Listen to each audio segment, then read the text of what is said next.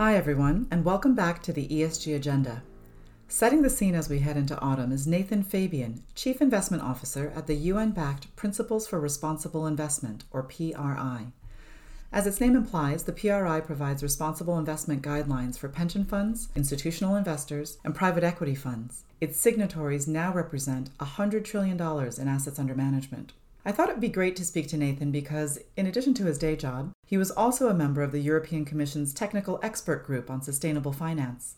Over the last 2 years, he worked with industry experts, investors, banks, academics, and NGOs on designing what the Commission has called a taxonomy regulation, which aims to eliminate greenwashing, where the funds are marketed as green or sustainable when they're not. It's the first time a global regulator has designed a labeling system for what counts as a sustainable financial product.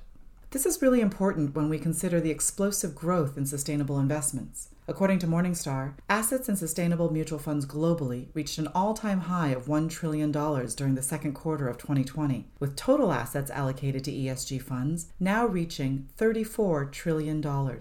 In order to push companies and investors to do more than just talk about being sustainable and actually commit to linking their sustainability goals with financial goals, the taxonomy sets criteria for more than 70 economic activities across 7 sectors to help standardize environmental disclosure. So what does that mean? Under the rules, any EU-listed company with more than 500 employees will have to disclose how much of its revenues are based on activities that are environmentally friendly. Large fund managers will also have to calculate how much of their portfolios qualify for the green standard. At the moment, the taxonomy is set to apply in 2022, although there are recent suggestions that it might be delayed. Nathan discusses why we need precise definitions of what funds can label themselves as green, and the PRI's role in helping investors align financial returns with good environmental performance. For the first time, investors can sit down and have a very concrete conversation with a company and say, well, how much of your performance is green today, and by when will the rest be green?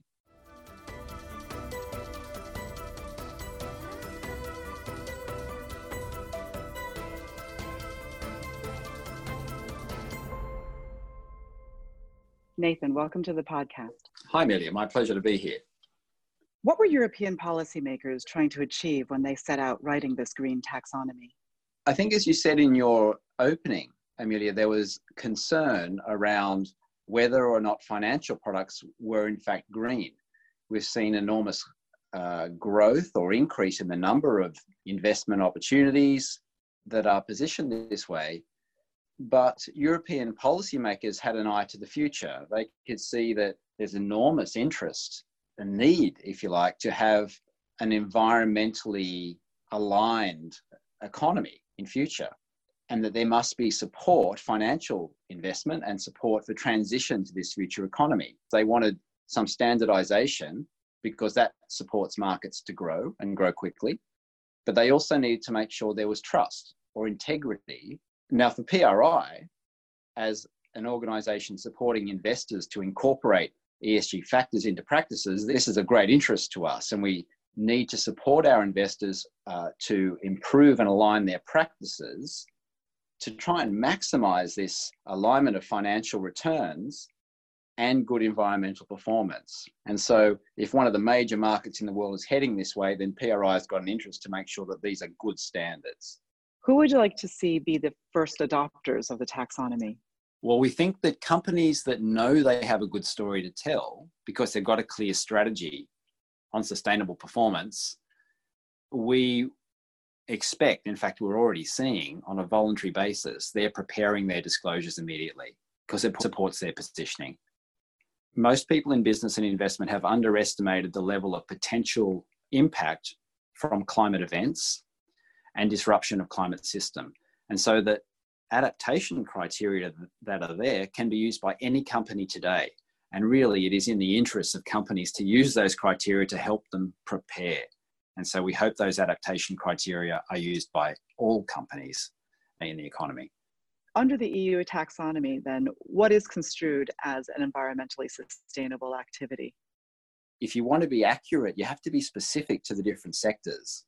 And this is why it takes some time to develop the criteria, because you've got to study every sector and its technology and its practices very specifically.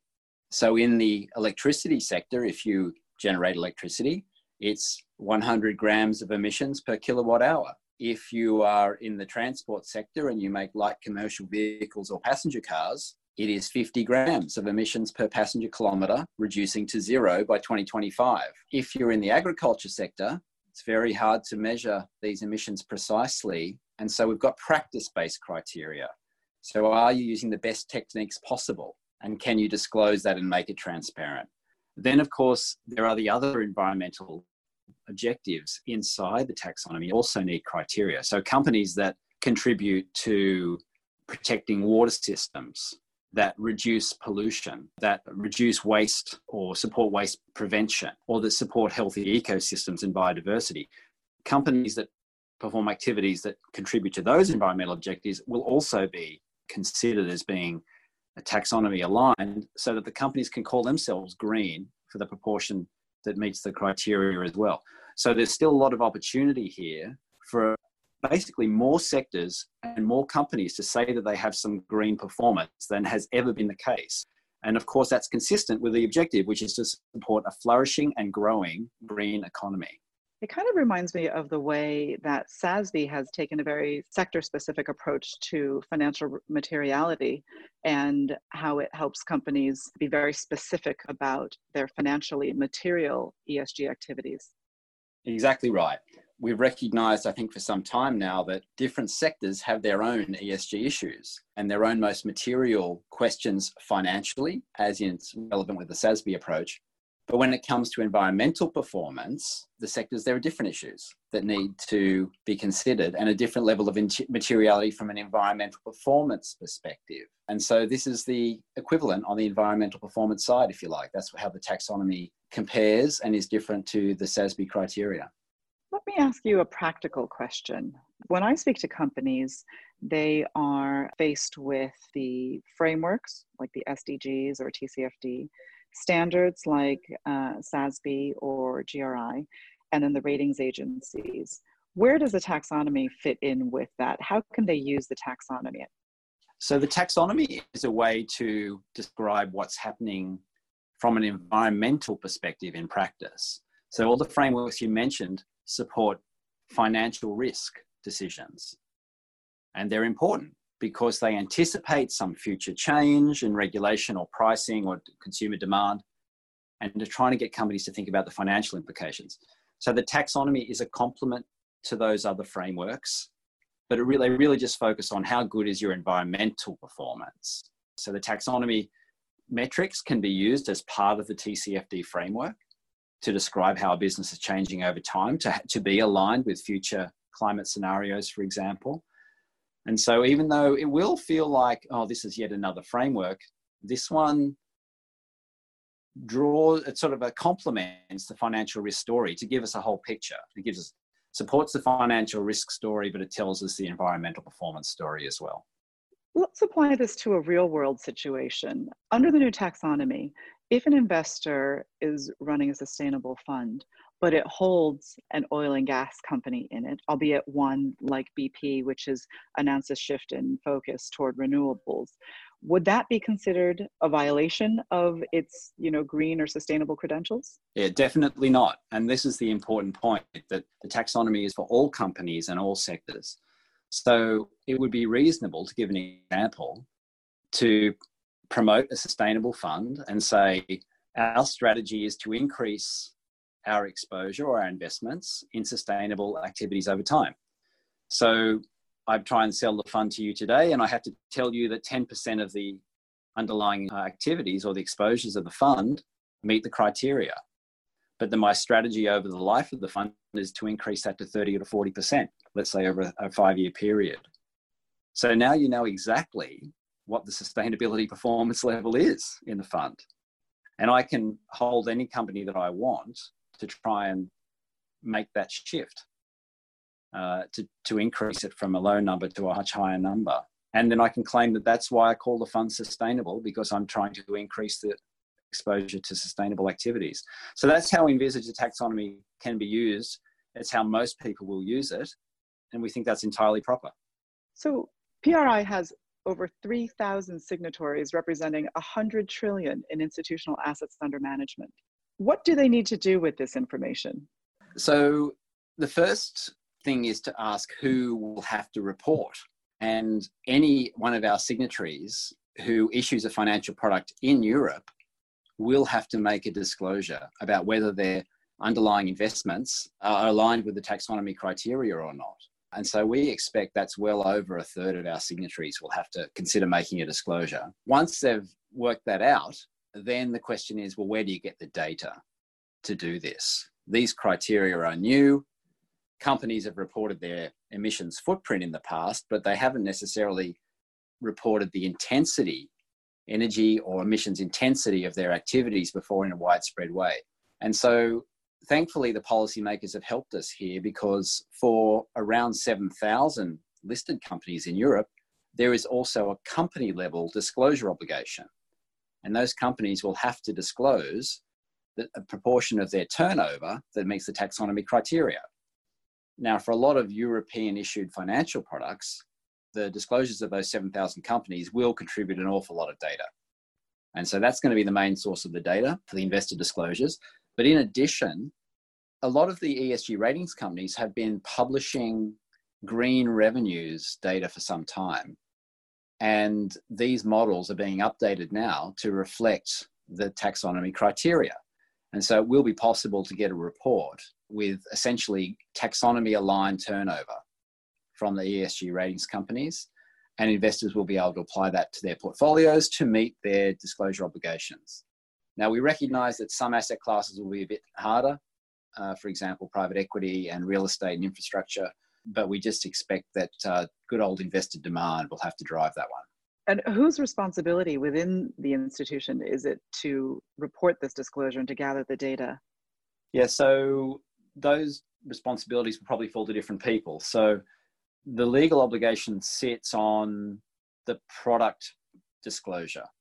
So wherever the financial product, the fund that can be invested in, is promoted, that is where the disclosure must sit.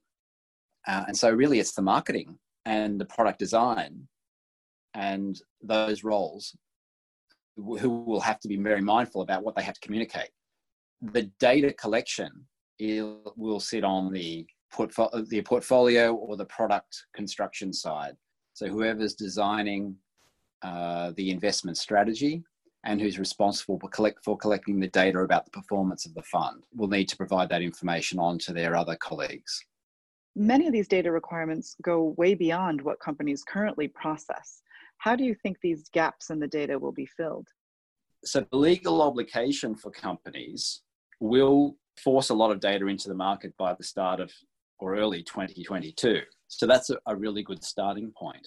It might be a new practice to report on activity-based intensity, but getting that data is not going to be as complex as it might first seem. For example, a car manufacturer will know whether or not they have any zero emissions cars in their fleet, in their offering to the market. And a steel production company will know whether or not they meet the threshold, which in this case is the top 10% benchmark in the EU emissions trading scheme. And so the companies will know their performance levels. Aggregating and reporting the data will be new, but it's not going to be that hard in most cases to work it out. I think the complexity arises around if you have a very long international supply chain and you've got companies operating in other markets that don't have the reporting obligation, then that's going to introduce some complexities and delays potentially. And there's this component of the taxonomy called do no significant harm, which says in addition to, say, making a substantial contribution to climate mitigation goals, you also have to do no significant harm to other environmental factors like pollution and the health of water or biodiversity. And so that's going to require a new level of reporting and data that people have not really been used to doing. And that's where we see most of the challenges in the first couple of years. I'm no lawyer, but isn't the word significant, do no significant harm, a bit subjective? Well, it is until we provide these criteria, and that's the whole purpose. So essentially the law on the taxonomy will have thresholds to apply in every case. And so significant will be defined. So what do you think will be the next steps in European regulation of the financial industry? So it's really interesting what Europe's doing. They are taking a comprehensive view of the financial system function. And they're looking across the different actors and the different ways they interact with, say, customers to work out what should be tuned or modified in the way the system works. And so we've got reforms on foot to investor duties, which will require consideration of ESG issues as a mandatory requirement. We've got obligations for financial advisors and planners, which will require the asking of a client whether or not they have any preference on sustainability. And if there is a preference, a product that has sustainable characteristics must be offered. We've also got reporting obligations for banks as financial corporations to disclose their performance, say, on the taxonomy criteria, and these are still under development as we speak. So these are just samples of what is really a sort of comprehensive set of reforms to try and better align financial actor or financial system function with sustainability goals. And so when Europe says we've got a Green New Deal, we want our economy to be green, they know that the finance is coming from the private sector. And so you need to make sure that the duties or obligations, the reporting, the standards, the disclosure obligations, the customer service processes are all aligned to make sure that finance can flow to green activities. And so it's really a comprehensive set of reforms we're seeing. But do you believe there's enough market cap in the companies that are doing the activity you want to encourage to sustain the investment you're seeking to generate, for example, renewable energy? Yeah, so this is a potential area of misconception. Ultimately, we need all companies to meet the taxonomy criteria. Now, they may, of course, a service company might have no substantial environmental footprint. So a large part of the economy is kind of neutral for our purposes here. But anything with a substantial environmental footprint, we need all the companies, all the sectors to align with these criteria over time. So we're not just talking about a green niche here. We're talking about the heart of the industrial economy. Ultimately needs to transition to meet these criteria. Now, a typical company in an industrial sector today might have a very low proportion of their activities that meets the criteria in the taxonomy. But over the next 5, 10, 15, 20 years, if they want to contribute to environmental goals and not face more harsh regulation, environmental pricing and taxation, then they're going to have to make 100%. So this is a transition story as much as it is as only picking the companies that are already there. So how do you think the taxonomy might be abused? So one of the concerns that some have raised is that this kind of clear criteria might stop people from thinking. It might stop them trying to make their own informed judgment about whether a company can be improved over time. If it's just a low number in terms of its taxonomy alignment today, then it should be discarded. Whereas actually that company might have a really good green strategy, it might have great capital expenditure plans and good competency to shift to be a really star company in a low carbon economy. And so that's not an abuse per se, but someone would say, well, isn't this instrument too blunt? Because it might stop people thinking. I think in practice, what will happen is that people use the taxonomy as a transition tool. So for the first time, investors can sit down and have a very concrete conversation with a company and say, well, how much of your performance is green today? And by when will the rest be green? Or how much of it will be? And disclose using these criteria that we can agree as a sort of a common language or a common benchmark. And so we think in practice, it should drive some deeper analysis and much more focused conversation on what transition looks like in practice. And so hopefully these concerns about it being a blunt instrument that leads to sort of non-thinking responses doesn't come true in practice. So what's your sense of how this might inspire other regulators to do something similar? Where do you think this could go from a global regulatory perspective? Well, we actually think it's a very appealing idea for regulators. I mean, we just have to take a step back and look what's happening here. We've been struggling ever since carbon pricing didn't turn into a sort of a globally harmonized regime to price emissions. Ever since that time, the market's been struggling. What are we talking about here? How fast should we shift? Who's responsible for what level of emissions reductions? And we've been in this very difficult period for, well over a decade, I'd say. But this idea is so appealing in its simplicity. And that is, let's just say what level of environmental performance is aligned with the goal, say of the Paris Agreement, which is the basis of these climate goals. Let's just say exactly what it is, and then let the market make their own decisions about what they're going to do. And so this idea is very appealing. And so we see, at last count, 10, 11 new taxonomies being developed in markets around the world. The World Bank has issued guidance on harmonization of green taxonomies. So this very sort of fundamental and appealing idea is very popular. And so we think most countries will want their own. The risk there, of course, is you end up with fragmentation, and investors would be really concerned if we had 10 different taxonomies, so 10 different versions of what's green. That will be a problem. And so we in the TEG, and in fact, we at PRI serving global investors are most concerned to make sure that these taxonomies are harmonized, that people can understand if there are differences, why there are differences. And so it's not sort of an opaque market, which is kind of what we've got now. And that must also take into consideration different political regimes and definitions within different countries of what green looks like. Yeah, that's right. And so there's a really simple way to cut through this. And that is to say, well, what is the country's emissions reduction goal? Or a nice comparative way to say it is, what's their net zero target year? Now, any country that has a net zero target year of 2050, and there are many that do, their criteria are going to be roughly the same as Europe's, because the criteria are designed to meet net zero by 2050.